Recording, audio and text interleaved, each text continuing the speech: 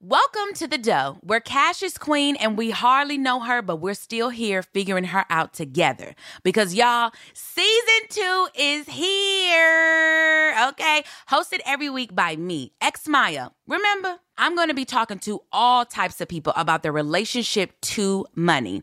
Reality stars, entrepreneurs, financial experts, and even some of my own friends. Basically anyone who will get real with me about their dollars.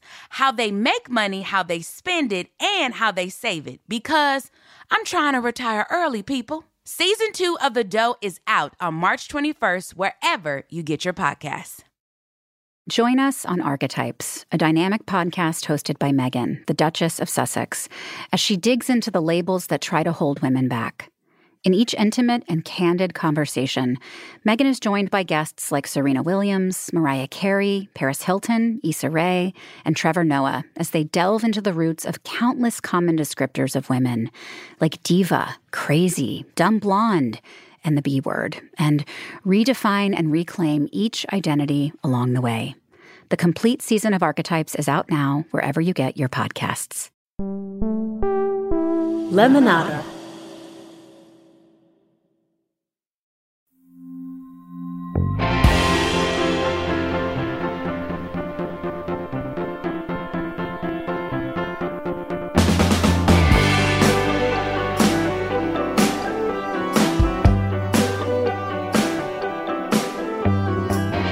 Welcome to The Bubble.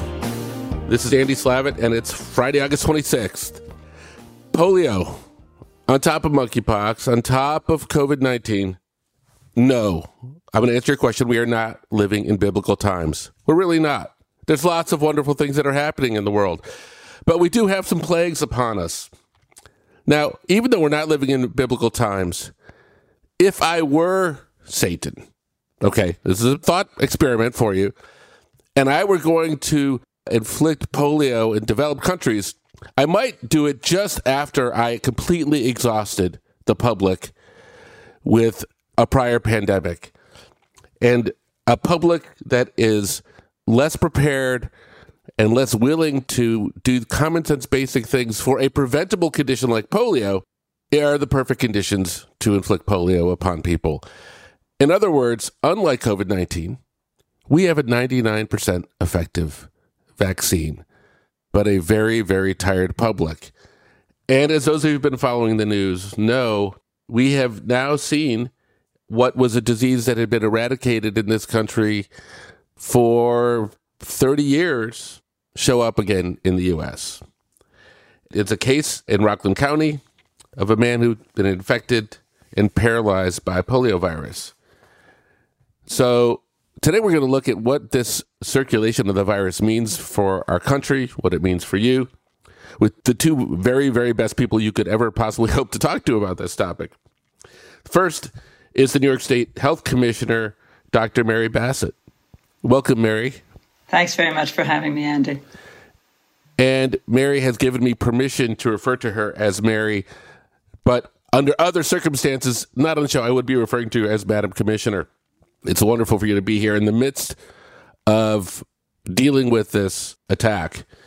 And we have Dr. Bonnie Maldonado, who is a professor of pediatrics at Stanford, and she chairs the American Academy of Pediatrics on Infectious Diseases. Who better to have joining Mary than Bonnie? Welcome, Bonnie. Well, thank you, Andy, for inviting me, and it's lovely to be here with you and Mary. So, Mary, tell us what's going on. We know about this case of polio in Rockland County. Give us a little bit of summary of the news. Is this the only case? And what does this tell you about what we think is happening here in the U.S. with polio? Sure. And actually, as it happens, I picked up the phone and talked with Bonnie about our situation in New York State as it was unfolding. So on July 21st, we reported that a young adult, unvaccinated young adult, had been diagnosed with paralytic disease, with polio. And at that time, we started looking at how we could get insight into whether or not there was circulating virus. This individual didn't have a travel history that made us think that they had acquired polio anywhere but locally. And so we started looking at wastewater, which is a polite word for sewage. because people shed the virus when they get infected, whether or not they develop symptoms into wastewater. So we started testing the wastewater, and we found positive samples for a genetically linked virus in wastewater in Rockland County, later in Orange County.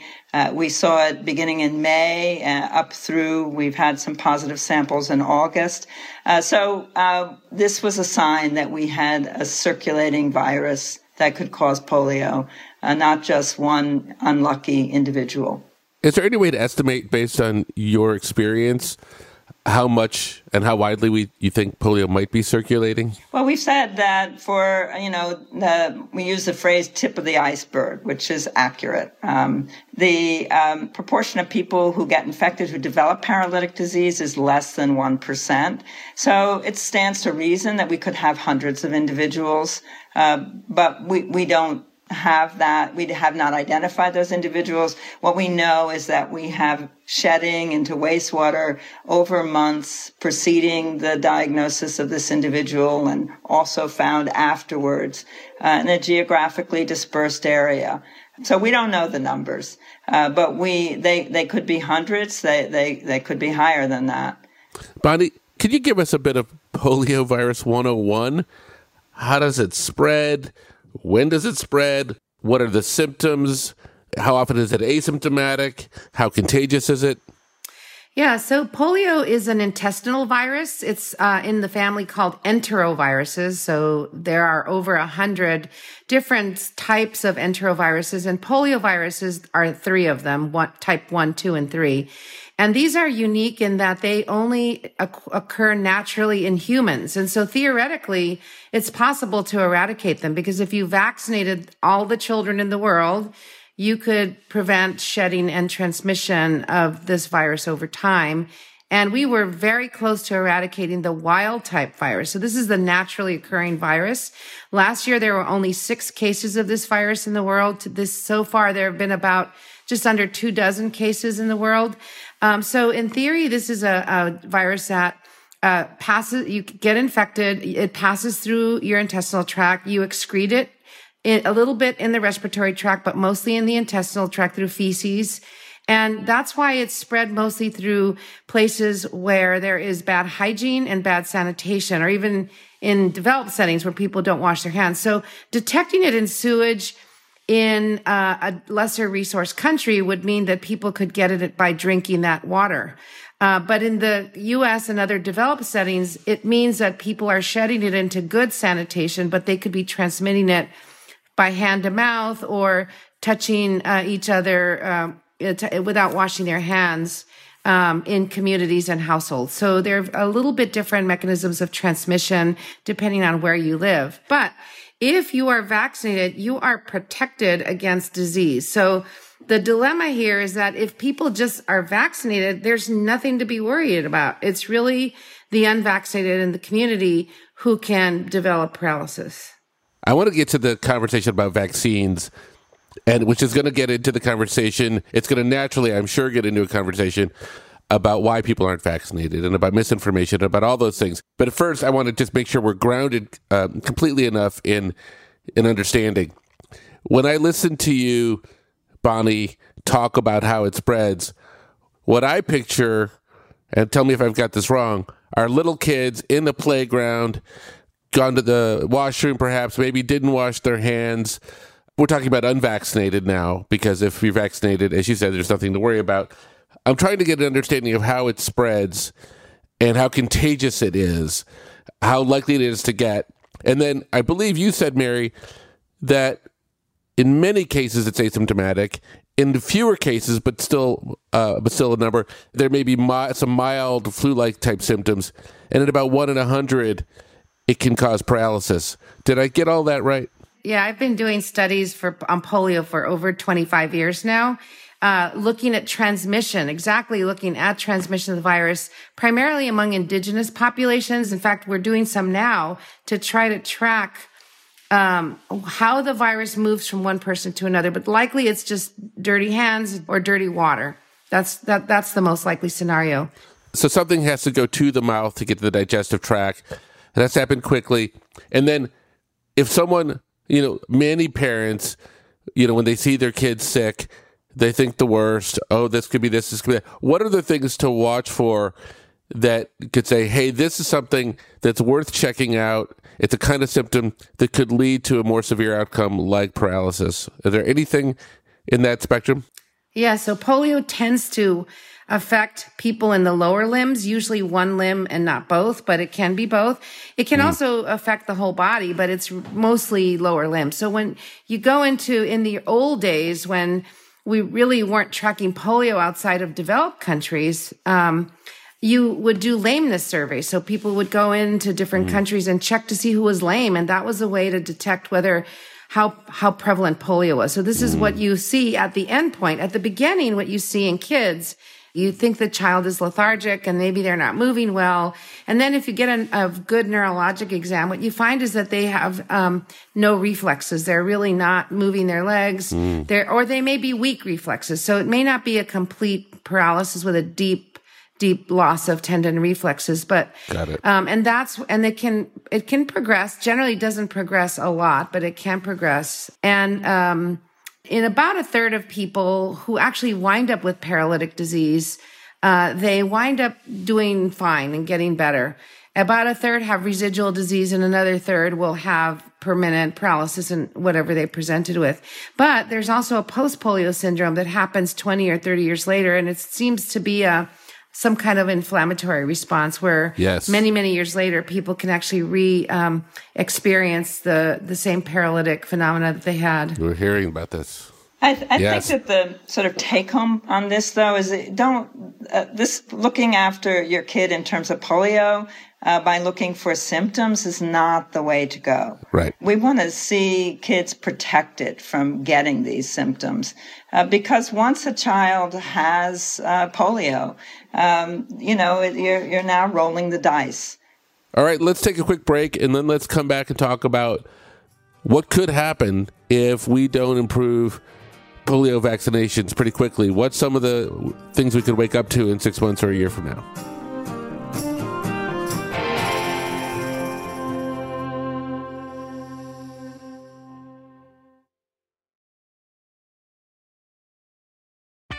Hi there, it's Julia Louis-Dreyfus. You may know me from my podcast called Wiser Than Me, where I talk to older women and get their wisdom from the front lines of life. After season 1 aired, I was amazed by how many people told me our show made them look forward to getting older, which is why I'm here to talk about season 2 of the show. Sally Field, Billie Jean King, Beverly Johnson, Ina Garten, Bonnie Raitt, just to name a few. And of course, my 90-year-old mom, Judy. All hail old women. Wiser Than Me Season 2 is out March 27th from Lemonada Media. Last Day is a show about the moments that change us. I just don't think I will ever get used to this. I'm Stephanie Whittleswax, and I have had one of these moments. We all have. So let's unpack the chaos that is our human existence together. I don't believe things happen for a reason. I don't believe the universe has a plan. Each week, I sit down with a new guest to explore happy, sad stories of transformation. It's leaning far, far into the pain. That's what it is. Listen to Last Day wherever you get your podcasts.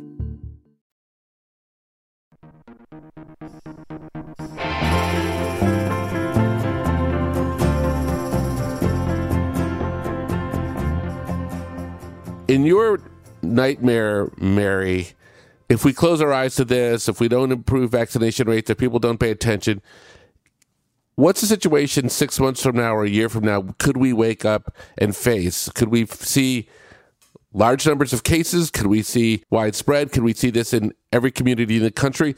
I don't want to ask you to scare us, but I do want you to paint the nightmare scenario of what happens if we don't start to take some of the countermeasures we're going to talk about. Let me just say that I think she should scare us.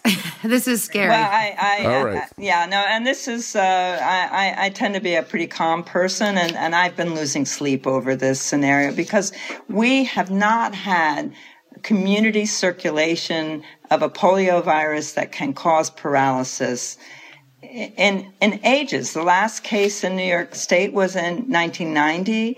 And the last case in the U.S. was an introduced case. These were introduced cases where people went somewhere and either because they were under-vaccinated or, there were high rates of circulating virus. But this is here. We know that we have a circulating virus here. And so that means potentially anyone who is unvaccinated or under-vaccinated is at risk. And it's a risk that we do not need to take. The idea that we would turn to pediatricians to keep an eye on sick children as a way of keeping track of polio in our community, I think is pretty misguided. I mean, I have complete trust in the diagnostic abilities of pediatricians, but we have a passive way of keeping track of poliovirus. That's the wastewater surveillance that I've mentioned to you. And here we have effectively a human tragedy that's proof. How many cases could this turn into? Let me tell you what's happening in other countries where they are under-vaccinated and they're seeing this exact type of virus. We've seen outbreaks of dozens of cases. Overall, globally, we have over 140 laboratories around the world tracking wastewater to look for polio. We don't do it in the U.S. because we are highly vaccinated and we don't worry about transmission until now. But around the world, we're seeing clusters. Overall, last year, we had almost 700 cases of paralytic disease, just like this, primarily in highly under-vaccinated countries. In Syrian refugees, right? There was quite a big outbreak, over 70 cases. So there can be dozens and dozens. I don't think there'll be thousands, because we do have reasonable vaccine coverage. But people should understand that paralysis can be permanent. And one case is reason to respond as an outbreak. So you saying we could see, if we don't respond, dozens of cases? Bonnie, when you look at that, is that an image when you look out a couple of years from now and you think about the low levels of vaccination in certain communities? Is that your fear as well? Well, I don't have to look forward. I can look back to see what happened a few years ago when we had a tremendous measles outbreak with hundreds of cases. And this was all in unvaccinated communities. We almost lost our measles elimination status because that outbreak lasted almost a year. And that was only mitigated because of vaccination. And so we could see hundreds of cases in the U.S. and they would be clustered in unvaccinated populations. And unfortunately, a lot of those could be very vulnerable and very hard to find and to mitigate. So it puts everybody at risk. And we're facing a disease here that was literally eliminated from the Western Hemisphere in 1994. So we are allowing a disease to reemerge in a highly resourced country. In some ways, I can't think of anything crueler than a disease which takes someone who is entering the most energetic time of their lives with so much to look forward to and renders them unable to play, to walk in many cases, and as a lifelong affliction. Most of the people alive today in the U.S.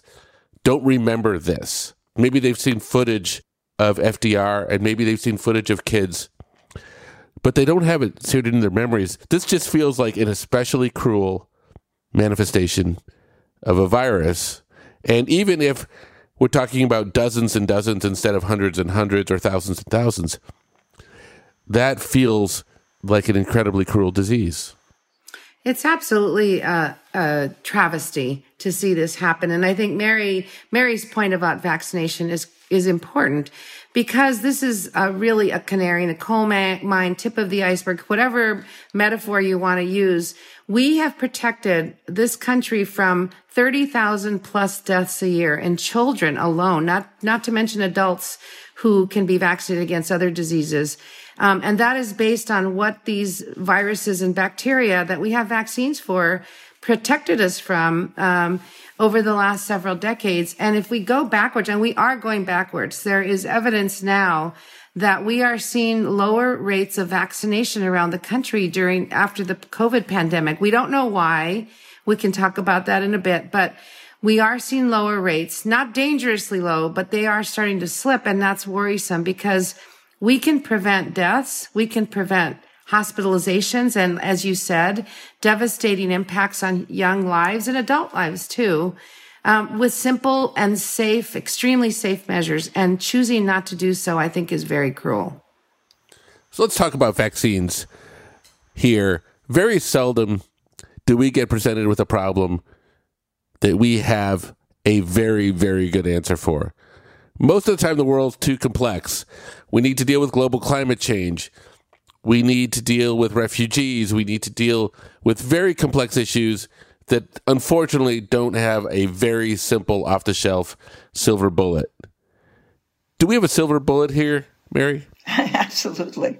And I want to underscore what Bonnie's just said, that the occurrence of circulating poliovirus is really a shocking observation, and it is a sign of going backwards. And we have a safe and effective vaccine. We've had it for decades. We've been immunizing people since the 1950s. It's based on frankly, old-fashioned vaccine technology. And this doesn't have to happen. We can really turn this around. This is very different than the new presentation of a known virus, which happened with monkeypox, or a novel virus. This is an ancient scourge that 20th century public health and science was able to push to the brink of eradication. And that's still within reach. But we have a whole set of complex issues that have to do with how people feel about vaccines. That is the barrier to this. All right. Well, let's get into talking about those barriers and how to overcome them, because it really is the heart of the matter, right after break.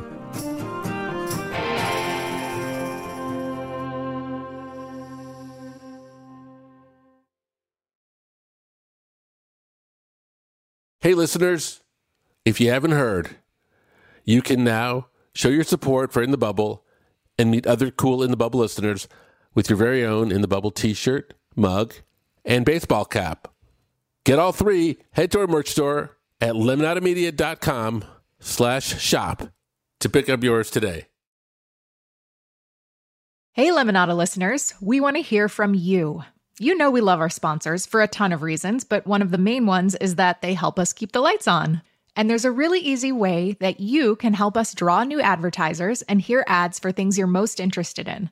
Filling out our quick anonymous survey at lemonadamedia.com/survey. By just answering a few questions, you can help us find new brands to connect with and also share feedback about show content you'd like to see across the network. And to sweeten the deal, once you've completed the survey, you can enter for a chance to win a $100 Visa gift card. I promise the survey is short and sweet and will help us play ads you don't want to skip, and also keep bringing you content you love. Just go to lemonadamedia.com/survey.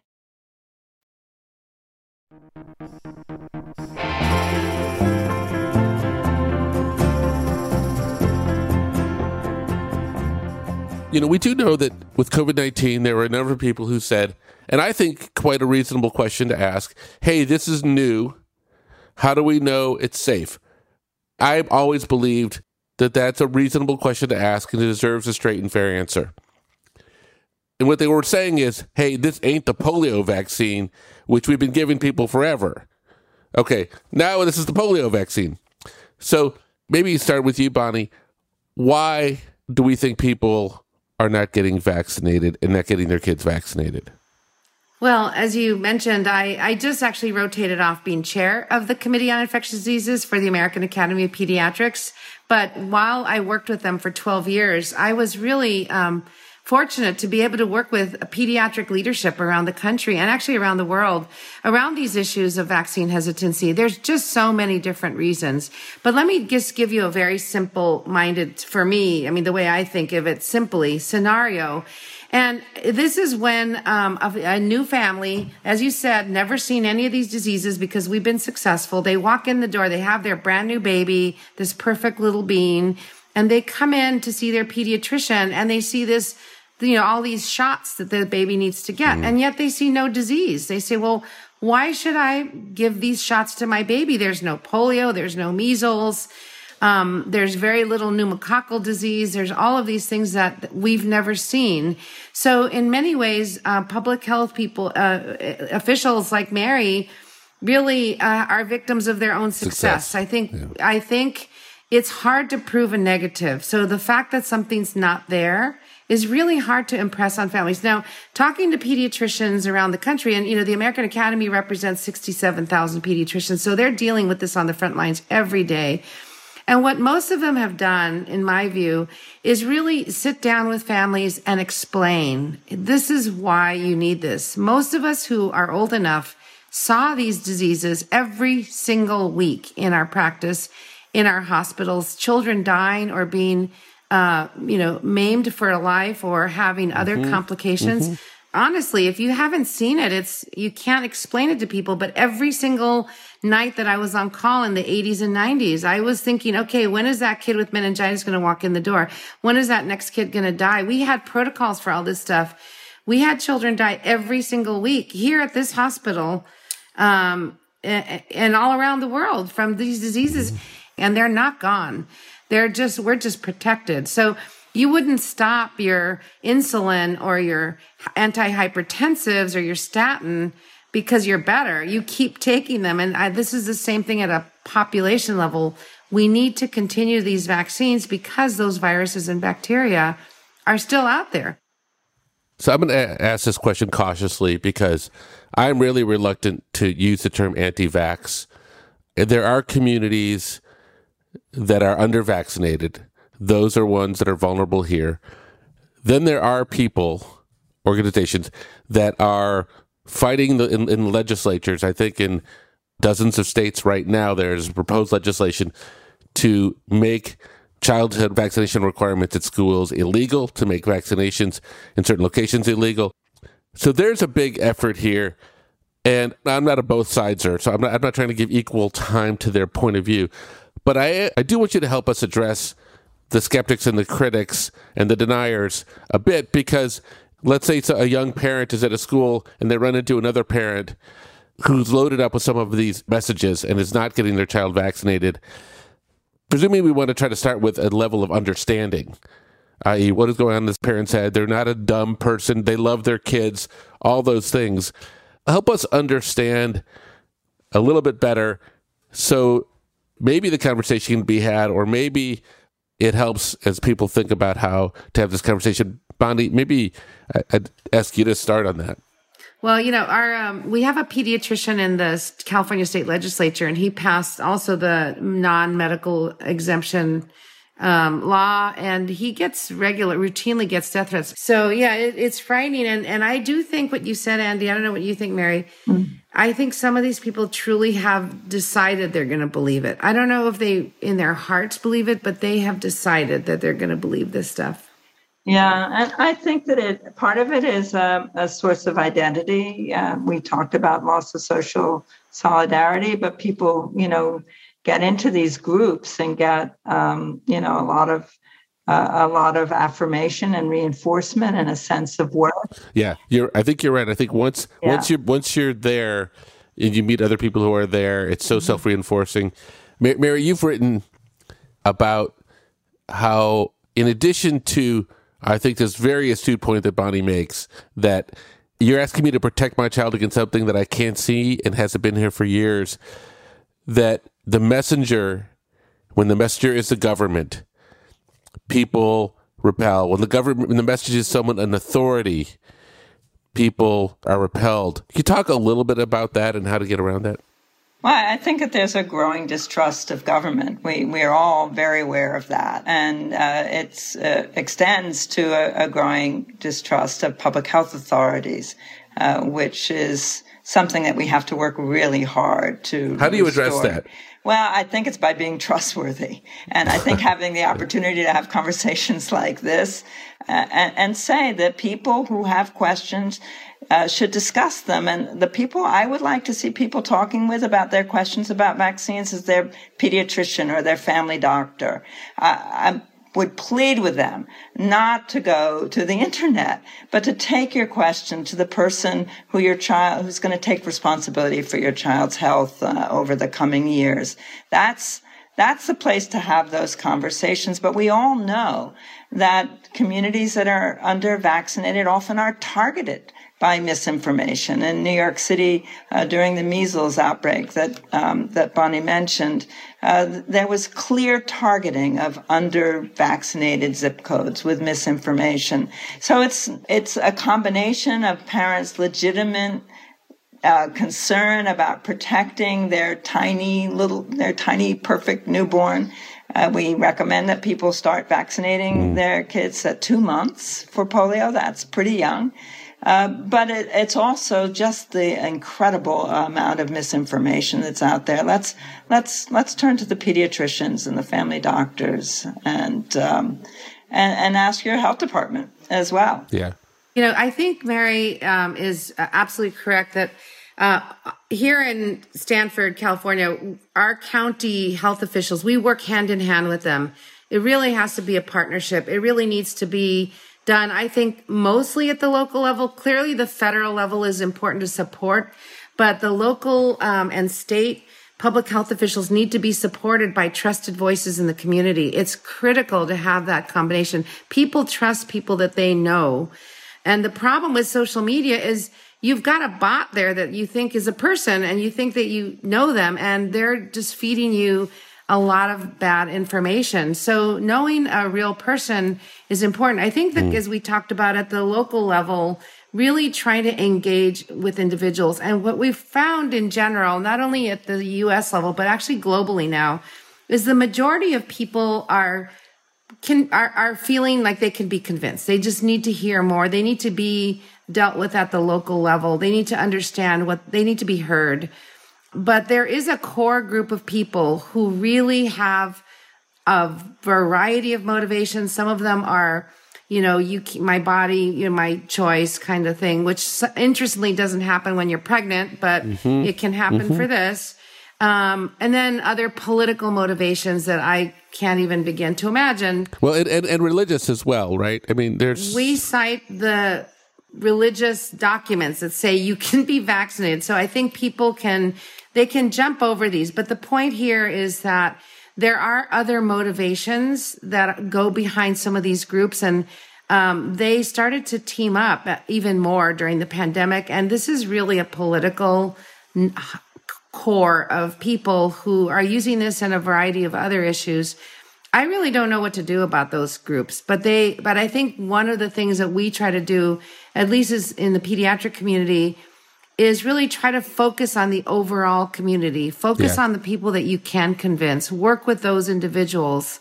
One other issue, for example, you can't, when you talk about the public health, and what's the public good, where do your rights and somebody else's rights stop?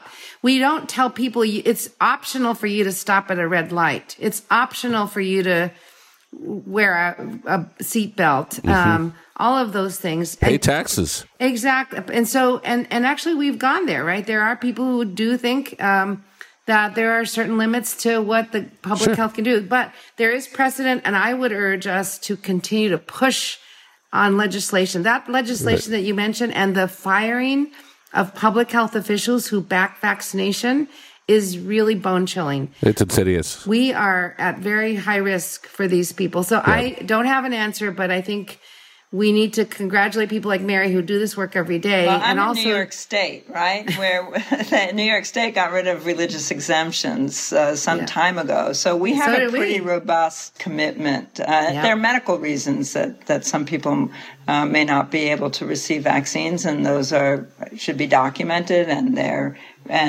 reasonable. Those are the individuals that all of us are seeking to protect when we get vaccinated, the people who are unable to be vaccinated. But I agree that, we talk some about, the notion of social solidarity and the ways in which this has ceased to be a compelling argument for many people in this country. And that's a source of great concern to me. It's sad. Yeah. It's just, and where does it stop? I mean, there's so few problems we're capable of addressing on our own, truly, without the help of others. And we can't forget that. I've had governors share with me letters that they've received from, again, I don't want to say anti-vaccine, but people who are really trying to get rid of all these protections and restrictions. And the governor asked me his opinion of a letter he sent me recently. And I said, well, it's 40 lines long and there's 11 lies in it that I found. And it's only 40 lines long. And I can't tell whether or not the person who wrote it believed what they were writing or didn't. I have no way of knowing. But I do know that if I didn't know they were lies, it could scare me. Yeah. Because they were really absurd statements. I think what you point out, Bonnie, to wrap this up, and gives us some hope that Mary's work will go rewarded, which is there are still a large number of people, a far larger number of unvaccinated people that probably aren't doing it for reasons like, I haven't seen polio in this country, as you said, so why would I do it? Or that are saying, I don't really want to stick a needle into my baby if I can avoid it. And I think all you need to tell people who are in that category is it's here, and we have an answer that has worked for decades at 99%, and it is not the live virus, because that's a rumor that goes around that people get concerned about. And we will never get everybody in this country. We will never get everybody. So I want to close giving each of you a chance to have the last word. Bonnie? Yeah, thank you for having us on. I think this is a really important time to highlight the successes that public health and science have brought together to improve the lives of people in the U.S. and around the world. Today, 30,000 children a year don't die from diseases in the U.S., and 3 million children a year don't die around the world from diseases that are still lurking out there in soil, in other places, in animals. And we can keep those diseases away from our children. We can keep them healthy and keep them alive and thriving. But we need to really invest in our public health infrastructure. We need to learn how to build better communication skills from the federal level to the state and local community levels, and make these public-private partnerships available so that everyone can be protected and that everyone can realize that these are scientifically based, proven, effective interventions, and that we should believe in science as well while we're doing it, because we just want to see that next generation thrive. We don't want to go backwards like it looks like we are now, but I think we have hope that we can continue to move forward. Mary? Well, thanks very much, Andy. I think conversations like this are part of what we need to confront the problem that we're facing in New York, which is that we have a circulating polio virus identified definitively in several counties, which can cause paralysis. And the answer to this is for people who are unvaccinated to get vaccinated. And it also means that people are behind on getting vaccinated, meaning that they haven't vaccinated their kids yet to get vaccinated. And I know that every parent, every caregiver loves their children and they want to see them protected. So I'm going to rely on the facts and the fact that everyone really cares about preventing bad things from happening to their kids. And that's how we're going to get vaccination coverage up in New York State. Well, bless you and thank you for your great work and being out front of this. And we wish you all the luck and Godspeed. Thank you for all your great work and your continued great work. Thanks very much. Thank you.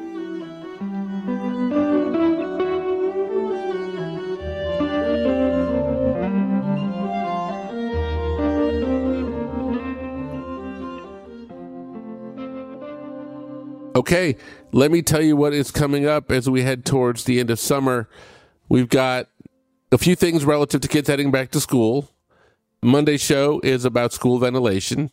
Rich Corsi, who is a show favorite, and Jim Rosenthal, they have created a way to take any room and ventilate it. School, classroom, anywhere else. They've been doing a lot of work with schools. I know that's on people's minds, but it's not just for parents. It's also for people who want to have good indoor air ventilation because they don't want to get COVID or inhale smoke from fires. So it's a cool episode. Wednesday, Rochelle Walensky, the director of the CDC, is going to be on, where she's going to open up for the first time in a real way about what's going on with the CDC, what led her to take the position she did, which was to say that the CDC is broken, a very unusual thing for a director of anything to say. That will be interesting. The following week, we've got Sanjay Gupta coming on, who's a good friend. And we also have a conversation around learning loss as kids are back to school. Pretty profoundly interesting research around what's going on with kids and how to help make up that time. And we'll have lots of good shows around that. So thank you for tuning in. Have a great weekend.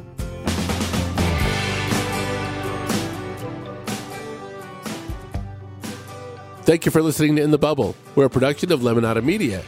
Catherine Barnes, Jackie Harris, and Cal Sheely produce our show, and they're great. Our mix is by Noah Smith and James Barber, and they're great too. Steve Nelson is the vice president of weekly content, and he's okay too. And of course, the ultimate bosses, Jessica Cordova-Kramer and Stephanie Whittleswax. They executive produced the show, and we love them dearly.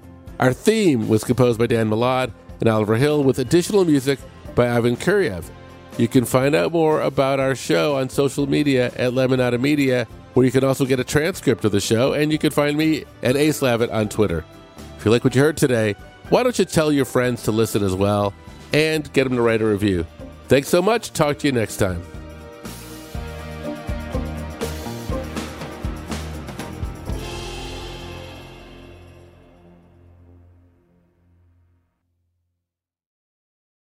Hey listeners, I'm here today to tell you about Lemonada Media's newest limited podcast series called Declined. This series takes you through the journey of two exceptional women from incarceration to freedom, ultimately leading to the creation of the Returning Artists Guild, an organization that uplifts the artwork of currently and formerly incarcerated artists across the country. Call Declined is out now, wherever you get your podcasts. Hey friends, it's Megan Trainor. And her big bro, Ryan Trainor. And her husband, Daryl Sabara. Each week on our podcast, Working on It, we share behind-the-scenes stories and bring you into our hilarious and heartfelt conversations, and sometimes with amazing guests. We tackle everything from navigating Hollywood to mental health, to Megan becoming a mother, Daryl becoming a father, and so much more. We'll get into the nitty-gritty of our lives and leave no detail behind. Prepare to laugh, cry, and hopefully learn something new. Listen to new episodes out every Wednesday, wherever you get your podcasts.